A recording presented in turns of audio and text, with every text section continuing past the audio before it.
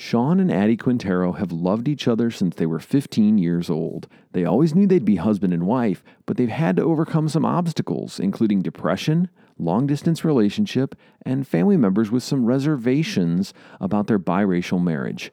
All this and more as they share their story on the show today. The Legendary Marriage Podcast begins now. If you're feeling more like roommates than soulmates, it's time for the Legendary Marriage Podcast. Every couple wants to have a great marriage, but the trials and challenges of life pull us in different directions. So we talk with amazing couples who share their stories and incredible experts who share their wisdom about building a life together. And at the end of every show, we give you a conversation starter so you and your spouse can build more intimacy and connection in your marriage by having conversations that matter.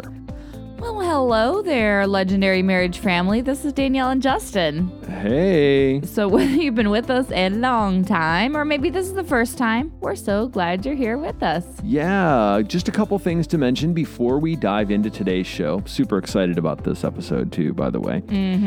One, if you aren't already a part of our community on Facebook, we really want to encourage you to check it out. There's some great conversations, encouraging stories, and just some great first dib kinds of opportunities, particularly this month in September 2018. Speaking of which, if you leave a review on iTunes this month, September 2018, you could win a prize. Reviews are so important. They help the show rank better in searches, which means more couples can find us, which means they get to have listen and have more conversations that matter, and we get to welcome them into the family. So to be a part of this mission, to help couples build legendary marriages, just leave a review on iTunes and then comment on the reviews thread in our Facebook group. We will draw one lucky winner each week in September for some amazing prizes. Ooh, fun. You can find the community over at legendarymarriage.com/community. That'll take you right into the Facebook group. And lastly, we want you. If you're ready, we want you to help. Okay. I think what Danielle's talking about is we would love to have you come on the show and share your story. Please do. To inspire and challenge other couples. It's super easy. It's a lot of fun. We have a lot of laughs doing this. And it's so important. You know, we get to learn and experience our own stories as we hear other people share theirs. So if you want to be a part of that, please head over to legendarymarriage.com/guest, fill out the quick little form there, and we will be in touch. All right, that's it for announcements. This is episode 92. 93? 93. Sweet mercy, woman. Come on, take out all my screw-ups. Have you not had any coffee yet? Take out my screw-ups. No, we're being vulnerable. We're being authentic here. This is episode 93, and it's an honor to have newlyweds Shawn and Addie Quintero on the show today. Are these our first newlyweds? I debate the newlywed thing here. Like, they've been married for 2 years. How long is newlywed considered? That'd be a great question for the group this week. Oh, that is a great question. I don't know. I think 2 is still a newlywed. Yeah. They act like they're newlyweds. But you know what's funny? When they share in the beginning, they share all about how they grew up in the church together. It made me think about what my faith was like as a teenager. So, honey, when you were a teenager... Well, were you going to share something there? Well, or were you just going to try to put me on the spot? I was put you on the spot, and then I was going to say something. Oh. What was your faith like when you were a teenager? When I was a teenager, depends on at what point.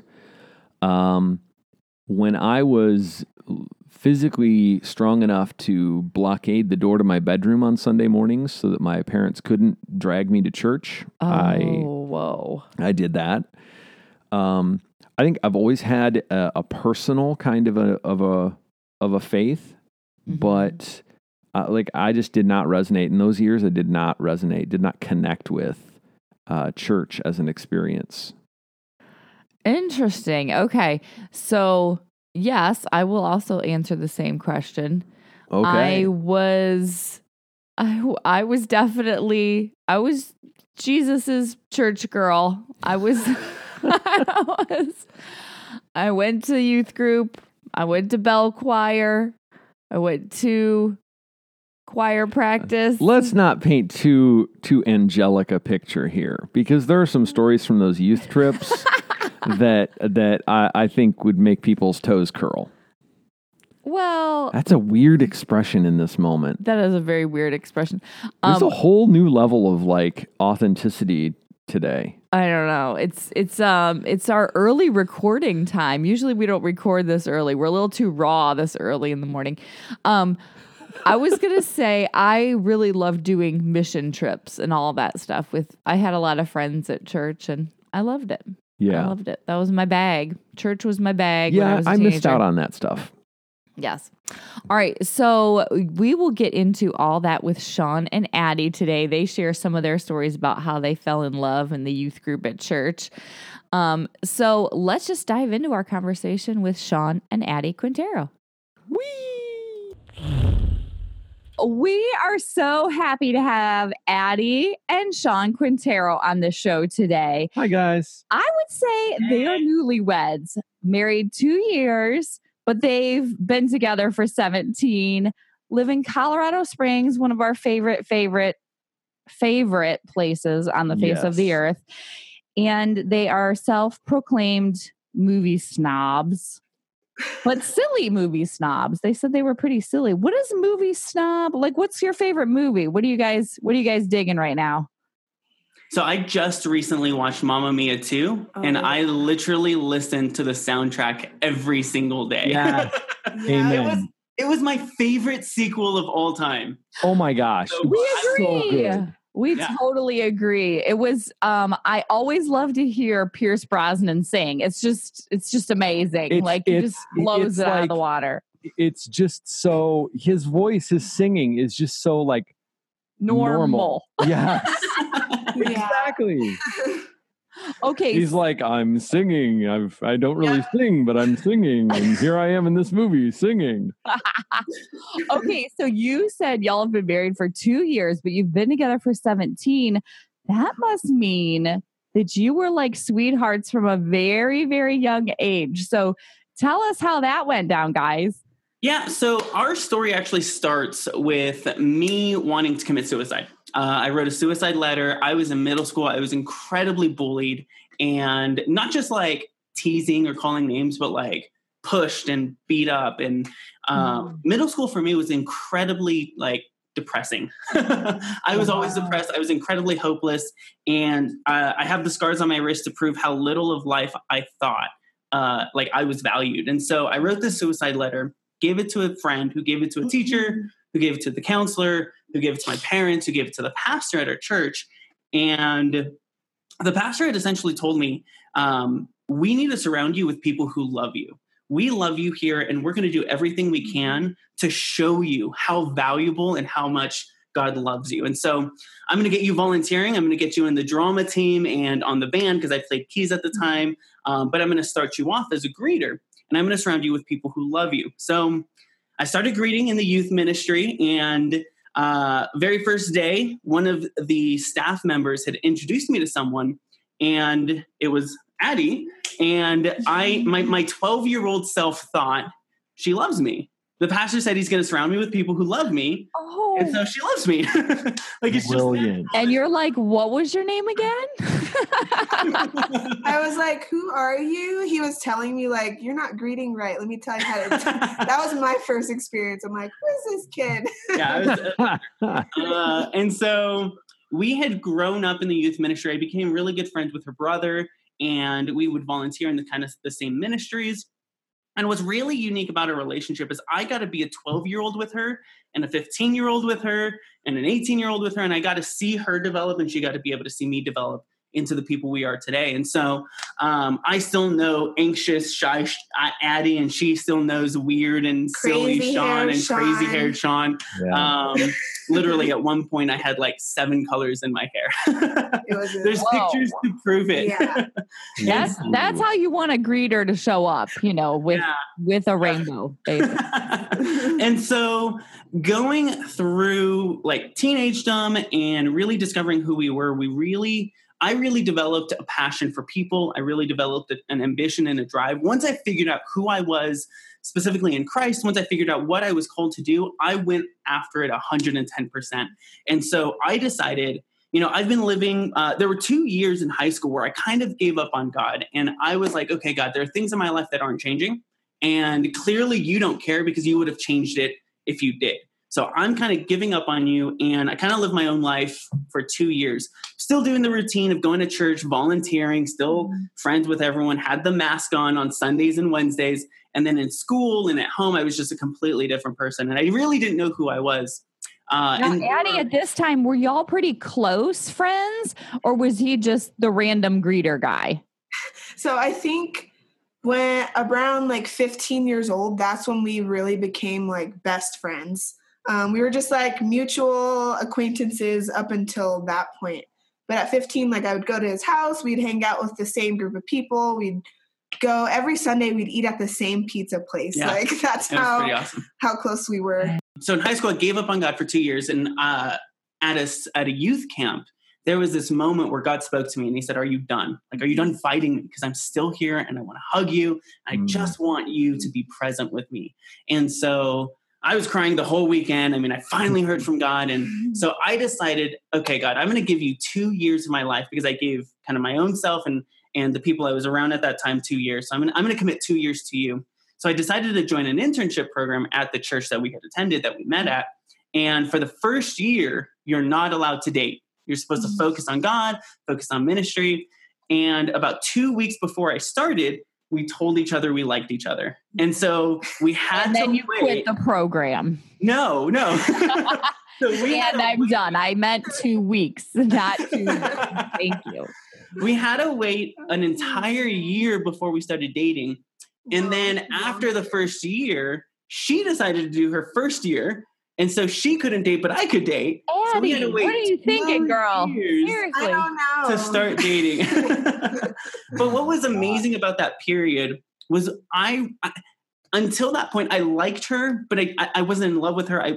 It was like a kind of a mutual love or like or whatever, right? But during those 2 years, I really began to fall in love with her mission, her drive, her love for Christ, her love for people, what she wanted to do with her life, and how she wanted to impact the world. And so before I was physically like attracted to her, I was actually emotionally, mentally, spiritually attracted to her. And so it really allowed us to develop a relationship that was super intimate, but not super physical. And so after the first 2 years, which I'm sure the church people were fond of. Yeah. They're like, it was very fun. Yay! They're not going to be having sex. Awesome.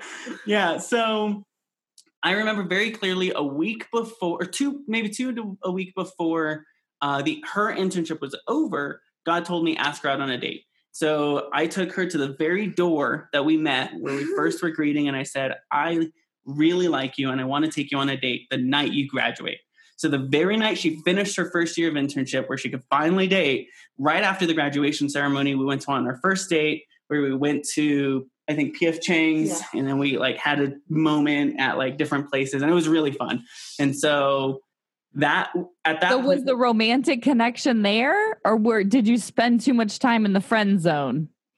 No, I was romantically like, and I think she was. Oh, I'll share a little bit about my internship experience. So he had his first year, and I kind of knew I wanted to do internship before he even told me. So when he said, I was like, oh, okay. So it's going to be like a 2-year wait. And then I did my internship program. And for me, it was really difficult because I had all these feelings, all these emotions. And I'm like, how am I going to do this? Like, okay, I was like, Lord, please take these feelings away so I can focus. I really prayed that because I knew I couldn't get through it without, being able to fully focus. And then it was probably like 5 months into the program that I was just so into what I was doing. My heart was into the internship that I was like, I don't even know if I like feel that same way. And it was really strange. Like before he asked me out, like a couple weeks before the internship ended, I started feeling those feelings again. I'm like, whoa, like what's happening? Why am I feeling this way again? And it was kind of God's way of saying like, hey, you submitted to me, you honored me, you were obedient, you followed through, and I'm going to bless you with this. And so it was kind of awkward because we were in a friend zone for a while. And then so getting back to like, I like you again. And then he asked me out and I was like, okay. Like I didn't know how to respond, but I was excited. So yeah. In that 2-year period, were there any other blips on the radar, so to speak, for either of you?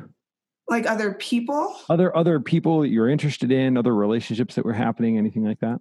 No, Not I don't think so. me. Yeah, not for me either. No. I think I knew very early on I was going to marry her. Like when we started dating, the first date, I said, I can't wait to marry you. Like it's just going to happen. I did the number one thing you're not over, Addie. I was like, you're crazy. This is the first day. Let's get to know each other better first. I did the same thing. Okay, brother. you guys, we have to share this story. So when we were on our first date, we're like at this Italian restaurant. It's like all dimly lit and blah, blah, blah. I'm pretty sure there were mobsters in the corner. Yeah, there were gangsters on the other side of the room. But Justin did the same thing. First date, he says, and we'd been friends for a long time. You know what? Someday I'm going to marry you. And I was like, check. That's the way to do it. This is our go big or go home right now. This was our first date. I mean, we had been talking nonstop. It was like one of those things where it's your best friend. Like you felt like you've known him your whole life and, it's just very natural. But that like, I'm going to marry you thing was like, whoa, yeah. I am like 18. What are we talking about here? Yeah. Like I didn't say tomorrow. But that's what it feels like. You're like, whoa, I'm not ready yet. I'm a child. Did you know that I'm a child? So from that moment, it took me 7 years to get her to say yes. Wow. So from first date to proposal, how long was it for you all? So from first date to proposal was 4 years, and then to marriage was 5. So we spent a year engaged. And she actually had to tell me stop talking about marriage like a couple months in. I was like, okay, I know it's going to happen. Let's do it already. Yeah. So I wanted to get married super fast. And even during our 4 years of dating, it was so difficult for me because I knew we're going to get married. What are we waiting for? But one of the things... Did your family think y'all were crazy? Did they think like, you're too young? We didn't really tell anybody that. I didn't tell anybody but her. Yeah. That part of like... But so you're in this relationship and it's you're 3 years in or 4 years in, and that milestone of getting married is still in front of you. What did it mean to you? So our engagement was 4 years, not because we were like waiting or because we were just dating, but very practically speaking. Well, for me, I knew even when I was a teenager that before I want to get married, I want to get my bachelor's degree, and God told me, I want you to be a counselor. This is what do I want you to do? And so for me, it was I made a promise to myself. I made a promise to my dad, to God, to kind of do that first. Because I had a lot of friends who, like in high school, got pregnant early or got married early, and I saw how things unfolded and they didn't work out necessarily. So I kind of was like, this is what I'm going to do. If you're the one, you're going to wait for me and it's going to be worth it. And you're just going to have to hold on. Persistence pays off, man. Yeah. So the first half of the 4 years we were together. And then the second half, she was about an hour away at university. Yeah. So we had a long distance relationship for 2 years. Yeah. Which during that time revealed to me a lot of insecurities that I had. Thoughts of like, what if another guy sweeps her away in university? What if she falls in love with somebody on the dance team that she was part of? What if we grow apart and it wasn't real and it was just kind of a spark, but it wasn't a flame? And so extended or long distance relationship thing is such a it's such a setup for failure. What did you guys lean into in that 2 year period to to keep the relationship growing and moving forward? I think one thing is that we were always honest with each other and we stayed in communication. Like every day we would be talking to each other. We would share the different things that we were feeling, that we were going through. We would talk through it. We wouldn't really if we're angry we wouldn't let things go by. We would figure it out together, even if we were far apart. And we kind of would say, oh, I'm going to see you this time. So we kind of look forward to the times that we were going to see each other. And so we kind of kept that as like our, motivation and just having an excitement in our dating life too. Yeah. And I think another thing was being open and vulnerable about those insecurities, about sharing, like, this is something I'm afraid of. Can we talk about it? This is something that is going on inside of me. Like the very first day when I dropped her off, I cried the entire way. And she was like having fun. I'm in my dorm. Like, we're going to have a movie night with all my friends. And it was like super fun. So there were such polar reactions. And so I had to learn in that time, I love her. We've been dating for 2 years. I know I'm going to marry her. I'm going to be as supportive, as loving, and as encouraging to her. I'm going to push her to drive towards her success as much as possible. And wherever her path takes her, I know we're doing it together. Even though we're not physically together, we're doing it together. And I'm going to be her number one cheerleader. I'm going to be her number one supporter, so that she knows anytime we have a conversation, it's going to be positive. And it's not going to be like, I wish you weren't there, or why'd you have to do that? Or where did you, like, what shaped that perspective for you? Like, let's go back a little bit to as growing up. What was family life like for each of you? What was your parents' relationships like? I feel like my parents, at least with Nigerian culture, my parents are from Nigeria. So I'm first generation African-American. And so they're just like super hardcore. You can't date, you can't do this. So I didn't really date anybody growing up. And so I think that's kind of what set me up for being able to last in our relationship, is that I wasn't really comparing him to anyone. There wasn't anyone to compare him to because he was my first and my only. And also I was afraid of my parents because I didn't want to, that fear and respect of your parents. And just kind of, they taught me growing up well on how to treat yourself, how to treat others, how to conduct yourself and things like that. And so I think for me, at least, that's what kind of set me up for being able to last long term. And also I would see them when they were going through their challenges and their struggles and their separations and coming back together, how they would deal with it. And just seeing that they're able to last, even though going through these different hardships. So I can last, if this is the one that God's promised for me, that I can last and do that. Yeah. And for my parents, so my parents divorced when I was 8 years old. And it was incredibly, like, my childhood was incredibly abusive. And so I witnessed what a marriage failing looked like. I knew what not to do. And I was very adamant about breaking generational curses and generational things that have been passed along from my grandparents to my parents to me. And so I knew I was going to be committed to one person and one person alone. And I knew it was her. From the very get-go, I knew I was going to marry her. So I had to be very strategic about how I was going to react during those 2 years and how I was going to support her, how I was going to encourage her, how I was going to be honest with her. And it really forced us to develop a trust between each other. And my ability to trust that she's going to make good decisions and right decisions, and her ability to trust me that I was going to make good decisions and right decisions, and that we weren't going to do something as we were kind of on our own for those 2 years that would be detrimental to our relationship. And so it really helped establish the trust that we have now. I saw what I didn't want to happen in my own life. So I did everything I could to work against that and be who I needed to be for her. So, yeah, I feel like family is such a huge influence on your marriage. Positive or negative. Yeah, both ways. It can go both ways. So it sounds kind of like, Shawn, you had the list of no-nos and you just did the opposite. And then Addie, you had some great role models. And then you were like, okay, I'm going to use this. I'm going to use this.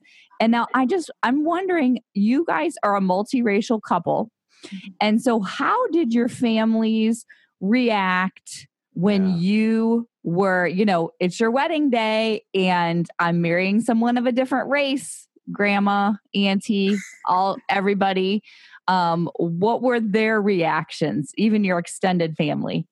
Yeah, so we dated for so long. So I think that really integrated like our relationship within our family. Mm-hmm. But there are certain things that you just catch when you're growing up. So I'm Mexican, she's Nigerian American. And so there are certain Mexican cultures that are expected of both the male role and the female role, the husband and wife. There are certain Nigerian expectations that go along with the husband role and the wife role. And so when we first started dating, it was a little bit uncomfortable with certain people in my family. And I actually had to have conversations with some people and say, this is the person I love.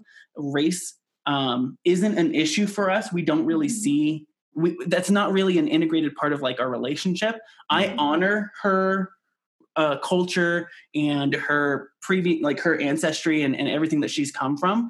And we've actually incorporated that in our wedding. So I wore a dashiki and during like the reception, we had like certain Nigerian cultural traditions in our wedding. Then we had some Mexican things as well. And it was just really fun during the wedding because everyone was super supportive there. But it was like, I had to have certain conversations about like, this is who I love. This is who I'm going to marry.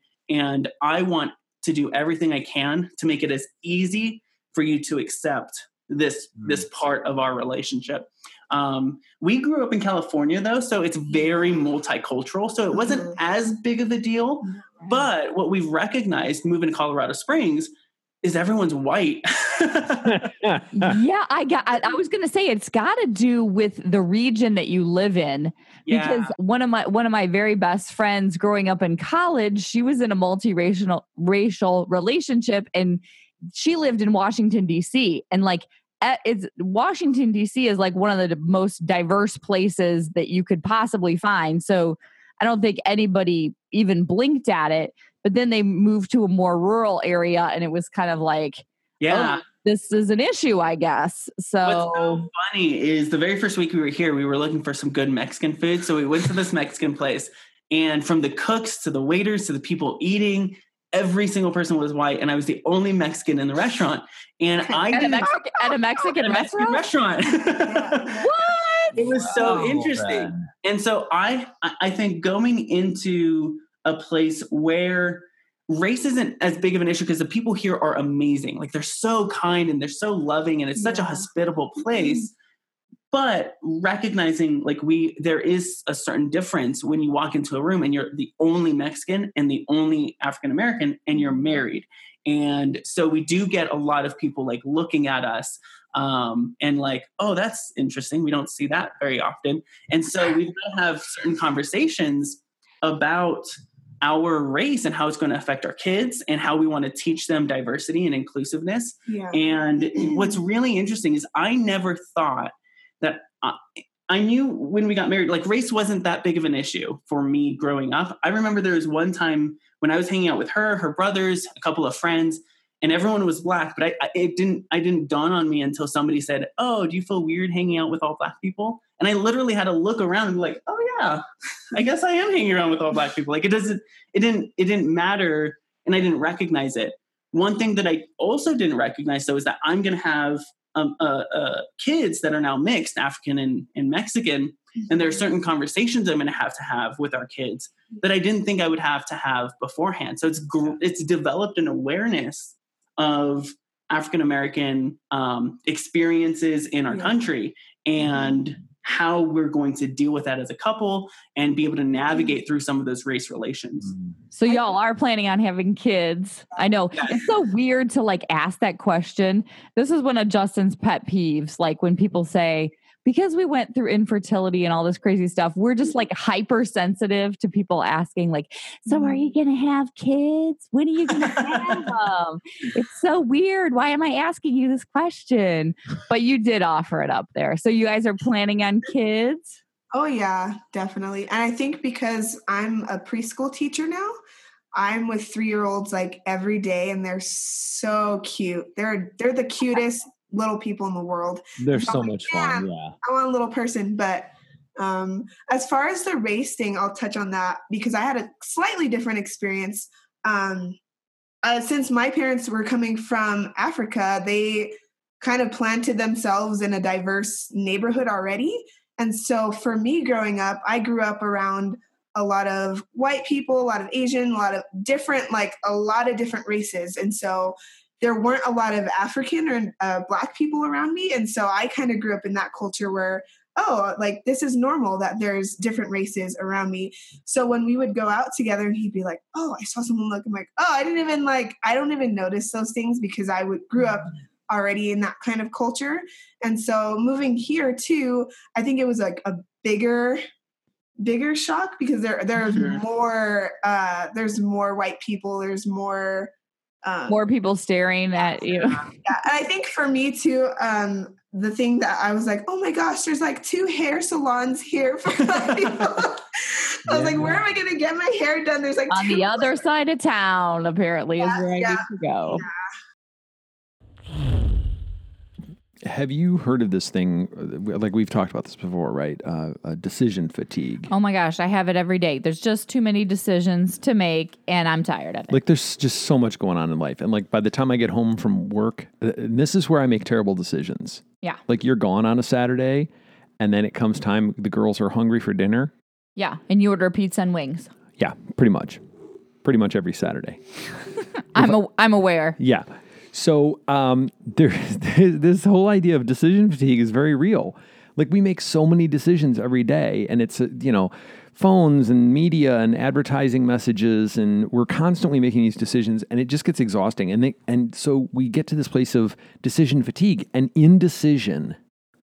It kills us. Mm-hmm. It kills relationships. It kills date nights. It kills to-do lists. It kills productivity and creativity, and it kills fun and adventure. What if we just had a fun and easy way to make decisions? Oh my gosh. Speaking of which, I found this great app called Indecision Coach. Woohoo! And they are sponsoring this episode of the podcast. Love it. This is a fun little app, kind of like that. Remember that billiard ball shaped toy that we had when we were in Oh yes, it kids? would answer all my questions. Like you would shake it and ask a question, and an answer would come up. Does he like me? Yes. It was or like no? a magic sphere. Like you can't say what it was due to trademark things, but so Humble Force has created this great app called Indecision Coach, and it's $2 on the App Store, and it's so much fun. It is worth $2. It's worth twice that. But so it's just a great little fun way to add some spice into making decisions. Like when you just come out, should we go out to dinner or stay in? All right. And as I see it, yes, we should go out to dinner. Ooh, let's go. Right. So we're going. All right. So it's super easy. You can go to indecisioncoach.com/legendary and find out more and download it from the App Store. Sounds great. Let's do it. Yeah, I feel like this will be a little bit of fun and adventure, especially to have with the kids too. Yeah. We used to do this during our childhood. Shake the ball, and they can shake the ball too. Yeah. Shake the phone. Just don't drop the phone. Yeah. All right. So you can check it out at indecisioncoach.com/legendary. That's indecisioncoach.com/legendary. And now back to the show.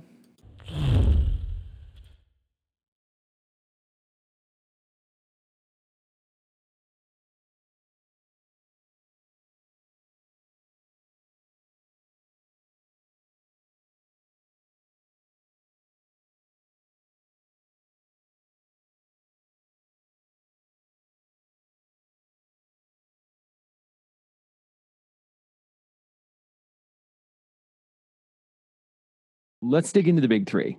The big three: finances and kids and sex, really. Talk about finance. Like, how do you guys get on the same page with your money?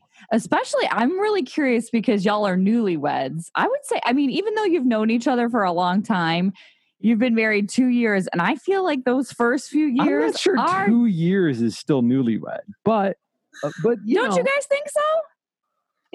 Compared to other people, sure. Yeah. It doesn't feel like we're newlywed. No, I think he just called us old. We've known each other for so long. Yeah. Yes, but I feel like that's a landmine early, especially early in your marriage. Sure. Like money can just. Ugh. Yeah. So what's so interesting is a lot of people, a lot of pastors, a lot of our role models, a lot of people said the first 2 years of your marriage are the most difficult. And we've had actually a very opposite experience. Yeah. I think these 2 years have been the most blessed, fun, joyful, intimate 2 years of my entire life. And so we've had a really good, because we dated for so long, which a lot of people think you need to get married super fast. Because we've waited to have kids and we're still waiting. We want to make sure that she has her career set before we have kids. Because we've taken our time, we've really been able to establish some commitments and some principles that play out in our relationship. And so as far as finances, going into marriage, I knew we wanted to be debt-free in our first year and we wanted to save a ton of money. And so the way that we did it was we actually live off of one person's income. All of our expenses are one person's income, and the other person, which is mine, I run an incredibly successful business, goes all into savings. Literally every dollar that I generate goes into savings. And so we keep our expenses really, really low, and we're forced to make decisions where we have to discuss, okay, can this fit in our budget? But what that allows us to do is it creates security for her. So she knows, hey, we're going to be taken care of. There's not going to be a moment where we're going to have to worry about where the next rent money is going to come from, or how we're going to keep the lights on, or how we're going to feed ourselves. And then on top of that, it's created in me a sense of accomplishment, because I keep seeing that number go up and it's really exciting. And so one of the things that I think in regards to like American culture is we're given this freedom that we really, really lean into, and this independence that's kind of ingrained in our culture of I'm going to do what I want, and I'm going to get what I want, and I'm going to spend what I want. And we've been very determined to be very disciplined in regards to how we spend our money. So we've actually not had any, I think the only arguments we've ever had financially is when we're in line and it's like $7 and I only want to spend $5. I think too, something else that's helped is that during those 4 years, we got to know our kind of spending habits. Like we've learned that I'm not a shopaholic, but I like to spend money. I think it's fun. He likes to save money. So we know that about each other. So when it comes time to doing things, it's like, okay, well, we need to save here, or, oh yeah, we can totally spend here. And so we give each other that kind of back and forth and leeway, and we keep each other in check because we know how the other is about their finances. And we don't keep anything hidden. Like there's no offshore account. There's no, oh, you have your own money and I don't need to know. No, like every dollar, every penny, we know exactly where it's going. We know exactly what it's spent on.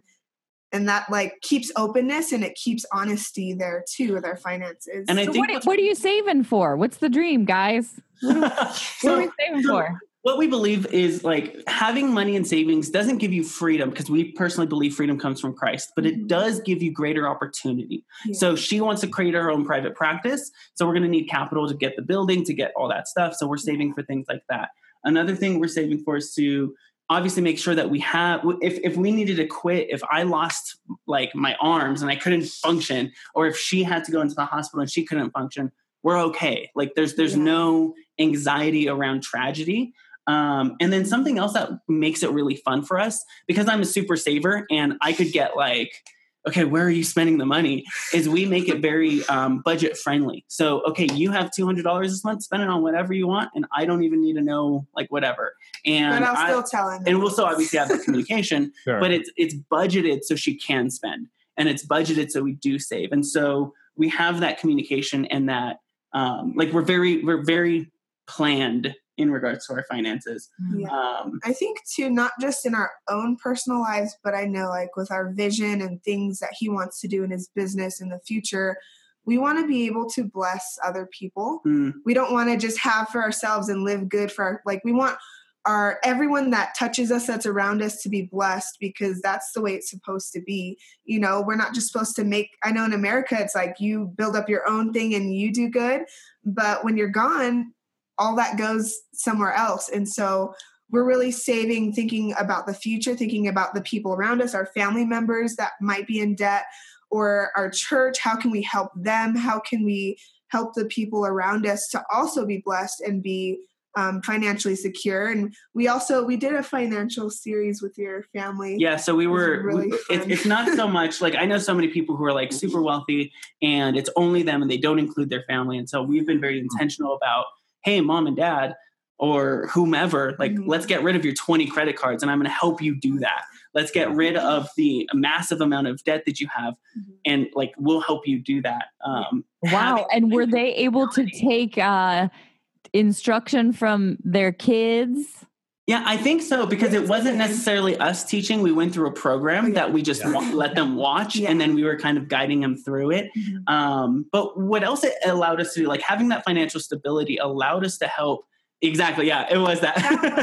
Financial Peace University by Dave Ramsey. Yeah, shout out. Always a shout out. Always to Dave. A shout out for Dave. Yeah, absolutely. So essentially what we did, as well, because we definitely believe in purposeful profit. We want to be able to make so much money so we can make a massive amount of impact in the world. We want to dig wells, build schools, rescue little boys and girls from sex slavery and human trafficking. We want to be able to create a legacy that doesn't extend to us or even our kids or even our grandkids, but the people we'll never meet in our family, our great, great, great grandkids. I want them to be able to look at us and say, thank God they set us up. So now we can do even greater things. So we're very future oriented, very vision oriented. And what it's allowed us to even is one of my family members was in an incredibly tragic position, living in their car with kids. And we were able to say, hey, come live with us. You're going to pay rent, but we're going to save it for you. And in 3 months, you're going to get your own apartment. And now they're like in university and they're doing like amazing things. So because we didn't have to worry and we don't have to worry about finances, we're really able to help other people around us. And so, so financially, we're really good about like communicating and planning and having that tough conversation, that difficult conversation in love, not shaming the other person, saying, why'd you spend this or why'd you do that? And it's all your fault and you need to do your part. But it's more having that conversation in love and in hope and with a vision. On this in such a powerful way, but it's like we're both entrepreneurs. Like Shawn runs a business that essentially helps people build a business so that they can have an impact in the kingdom. And we're a part of that. And you know, it's just the idea of creating abundance. There's only really one purpose, and it's got to be generosity. Yeah. And anything other than that, and it just falls flat over and over again. And so I love what you're saying about, we talk with couples often around the idea of having a hustle. Something that it might be getting the kids ready for the new back to school season, or putting one person through school or something like that. But it can also be like something that's geared toward that legacy piece, building a business, offering, or like product, for them, like have their family live with them for 3 months. That's the hustle in that season. And I just love what's really standing out to me about you guys is that no matter what the subject is, I feel like you guys are so transparent with one another, and that even if there's going to be a tough conversation, it's worth having, because you guys are seeing the fruit of having those conversations that some people kind of avoid, whether it's kids or whether it's money or whether it's sex. There's some conversations that people keep off the table, and you guys, it seems like you're like, what else could we bring to the table? What else could we talk about in order to bring you guys closer together? Having conversations that matter. And what's so important is like because I get frustrated with her at times, she gets frustrated with me at times. It's just natural when you live with each other and I leave the towel on the floor or the dishes aren't done, right? Like there's natural tension that happens when you live with each other. And so one of the things that we've committed to each other is never to take that outside.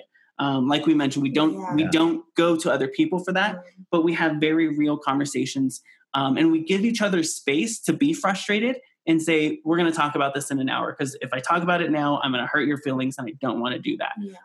Because I'm just. Well, I'll say nothing good is going to come from pushing on this topic right now. Give me a little bit of time.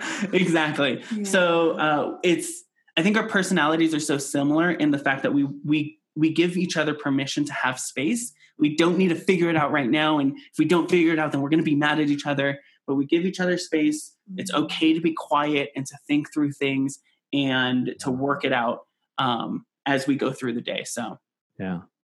Hey, so kind of turning the corner a little bit.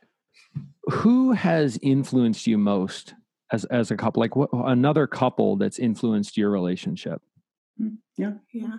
I would say our youth pastors really influenced us. Not just because they were our youth pastors, but they really mentored us even before we did internship. Like they would invite us to their house. They would take us out for coffee. They really pour into us. Even now they're still pouring into us. So they were just always those mentors that really cared about how we were doing spiritually and just emotionally in our lives, especially because they saw us growing up together and they saw us, as we're in a relationship, they wanted to help us. They saw where we were going. So I would say our youth pastors really had a huge impact. They had such a healthy, fun, adventurous relationship as well. And they were so silly and they knew how to give each other space as well. So we've learned so much just from watching them be married and be husband and wife and be mother and father to their kids. Because we've been at that church since we were little, we saw them as they did internship and we were at their wedding. So it's kind of like they were. Well, I don't think I was. I went to their wedding, and so we've kind of seen them grow up too. And so it's like they're here, that we're going up together. So. Oh my gosh, we could talk to you all forever. Yes. I love this conversation, but we're gonna start to kind of wrap it up, but with something new. You guys are our guinea pigs. Woo! All right, we're gonna do something we're gonna call the lightning round. Yeah, lightning round. Do it. All right, so I'll ask a stupid, simple question. I got 10 of them. Okay. And just blurt out the first answer that comes to mind. Just blurt. Both of us? Okay. Yeah. Both of you. This is going to be fun. About yourself. Yep. Okay. All right, ready? Yes. Drum roll, please. Toilet paper, over or under? Over. Oh. Toothpaste, squeeze or roll? Squeeze. Yeah. Sexy time, lights on or off? Both. Favorite meal? Sushi. Spaghetti. Oh. Ooh. I like favorite movie? The Lion King. That's hard. Titanic. Yes. Oh, that's so good. I'm the king of the world. Pet peeve? A mess. Yeah. Mess. Always been pass. All right. Shawn doesn't have any pet peeves. He loves everything. Most embarrassing. Complaining. That's a pet peeve. Complaining. Okay. All right. Like, let's find a solution. Most embarrassing moment. Ever or together? Whatever. Yes. There was a moment where I was diving and someone pantsed me as I was going down. Oh, no. And it wasn't just my shorts. Oh. I guess the one I always think about is when I was at children's camp and we were going down a hill from a hike and it was slippery and this bigger kid rolled over me. And my knee was so badly scraped. Oh, Addie. Yeah, it was. That was probably his most embarrassing moment too. All right. This is going to be a tricky one. Oh. Without actually naming a specific person. Oh no. Who is your nemesis? Oh. Ooh. Nemesis. Ooh. Or what? Or what? Oh, let's do what? Okay. Let's do what? Yeah. I think settling or being comfortable. Yes. For me, it annoys me. Yeah. Not working hard. Like if there's things to do and you're sitting. Oh yeah, things to do and you're just sitting around. Yeah. no. I say You're done. your teen. Oh yeah, I like to change it up, so not Yeah. the same thing. All right. What is your secret ambition? To rule the world. The same thing we're going to do every day, Pinky. I love it. I would love to be able to have a helicopter. Yeah. Own a helicopter. Helicopters freak me out. I don't understand You it. don't want a helicopter? I don't understand it. It doesn't make any sense to me. Very cool. Not skydiving, but what's the thing where you have like the wings and you're like, whee! I fly. Base jumping. Oh, base jumping. Yeah. I know that's kind of like Hang gliding? No, not hang gliding, but you have like the squirrel wings and Yeah, the squirrel suit thing. Yeah. I think that's base jumping. Halo jumping or something like that. Yeah. Whoa, Addie, laying it down. That's awesome. All You right. could do that in Colorado, I'm pretty sure. All right, last one. Same answer at the same time. I'll ask the question and then count to 3. You got to blurt out your answer. Okay. What is your couple song? 1, 2, 3.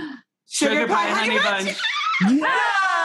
Oh, perfect. Oh, guys.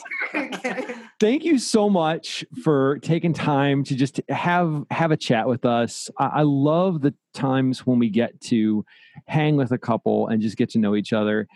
One last question. What do you think it takes to build a legendary marriage? And it doesn't have to be super fast lightning round. Yeah. I don't know who. I think being honest. Yeah.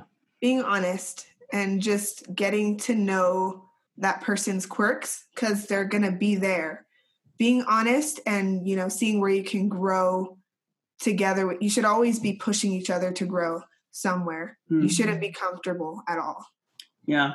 I'd say, definitely having a vision that you guys are both moving forward together with and building together. So many people get settled. They have a routine, and that's the next 30 years of their life and their marriage. And so for us, we're driving towards something, we're building something, and we definitely want to build a legacy and we want to be legends. So Legendary couple right here. Yes. All right, you guys, thanks so much. Thank you so much. Thank you guys. You guys are awesome. Keep up the good work. What were we doing when we'd been married 2 years? I feel like Shawn and Addie are like ruling the world. Oh, we were diving into remodeling a house. And a lot of debt. Oh, yeah. The expression that comes to mind is we were trying to jump the shark. You know that expression? We were like trying to get to the end without putting in the middle. We were Is that what jump the shark really means? Are you sure about that? Yeah. I feel like you just pulled that out of your... I did, but it is what it means. I feel like we were trying to live like our parents lived in the moment when they'd been saving for years and years. And yeah, there was certainly some stupid tax that we've paid from that season of life. I know. I remember thinking like, oh, we have to pay also credit learned a card lot in it, bills. We have to pay credit card bills once we rack them up. Yeah. So I feel like Shawn and Addie, way ahead of the game. You guys are killing it. Okay, so here is... In so many ways. So now is the Talk About It segment of the show. And now the Talk About It segment of the show. Each week we challenge you to set a time with your spouse to have a conversation that matters. So here's the question that came to mind for me. How has your faith changed since you were a teen? Whew. I feel like we've had way ups and downs. If I could if I had like a chart graph kind of a situation here, it would have many like peaks and valleys. Yeah, I think for me, peaks and valleys, but I think it's been like climbing a mountain for me. It's still going up. You keep getting these kind of false summits where you think, oh, there's the top. Oh, no, it's not. Whoa, wow, I'm nowhere near the top. And that's a good thing. Really? Because okay. if you ever think you're like, okay, I got this faith thing figured out. I've got this God thing figured out. You're wrong. You're wrong. Keep climbing. keep hiking. It's all about the journey. But I think it would be an interesting conversation to have about what were those different points when you thought you'd reached a peak or you've reached a valley. Yeah. So have that conversation we will. This week with your spouse. All right. As always, we're talking about this and all the hot topics from this episode of the podcast and so much more over in our free community on Facebook. So come join the conversation at legendarymarriage.com/community. You can find this episode and the show notes at legendarymarriage.com/093. Finally, we want to help more couples have conversations that matter. So if you love the show, let us know. Jump over to iTunes, subscribe, rate, and review the show, and jump into the group on Facebook. Post your review comment on the reviews thread so that you can win some prizes. Prizes, people. Thanks for listening to this episode of the Legendary Marriage Podcast. This is Danielle and Justin reminding you, don't settle for an ordinary marriage. Make yours legendary. Woo!